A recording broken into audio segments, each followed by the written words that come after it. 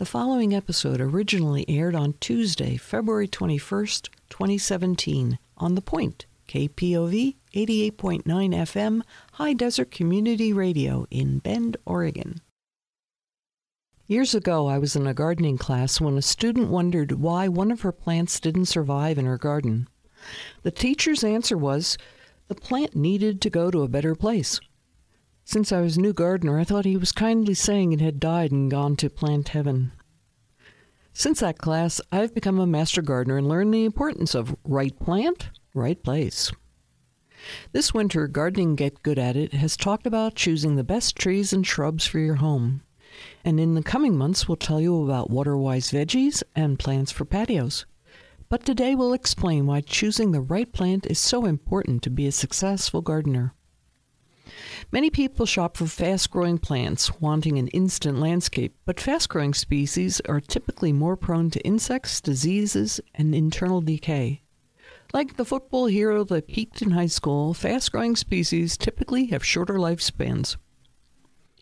Poor soil conditions contribute to most plant health issues. Be aware that some plants perform poorly in clay soils due to low soil oxygen levels. Others need more moisture than dry soils can provide. Iron chlorosis, yellowing of the leaves, is a common problem for some tree species in heavily irrigated lawns. Water need is a primary consideration in a drought environment. The typical yard has drier and wetter sites, windy and less windy areas, and warmer and cooler areas. These microclimates may create a site that is more or less suitable for some specific plants. A peony grown beside a concrete driveway will be much warmer than in a flower bed far from the house. Plants that love humidity, cool summers, and mild winters, or moist, acidic soils will not thrive in most Central Oregon gardens without a great deal of care.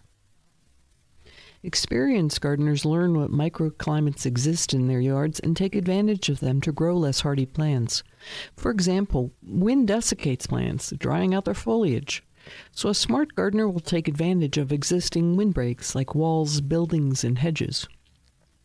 Do you know what your hardiness zone is?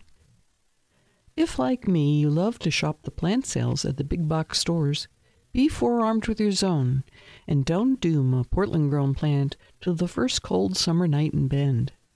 If you're unsure of your zone, call the local extension office in Redmond, Prineville, or Madras, and they'll look up your area.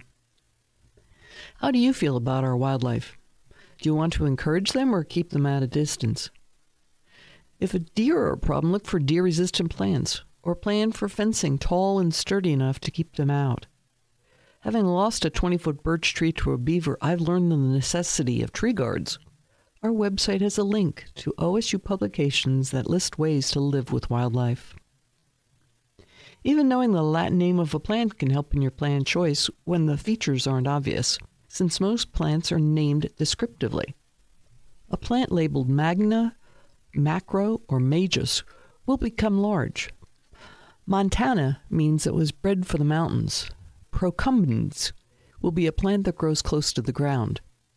I've posted a link to the Latin names on our website. Once you've gathered the conditions of your site, read the plant tag, the online catalog, the seed packet, or questioning an experienced nursery worker will help you succeed in choosing the right plant for the right place in your garden. And for more information on this or any other gardening topic, visit our website, gocomga.com, and click on the KPOV tab on the orange bar. This has been Gardening Get Good At It on KPOV The Point.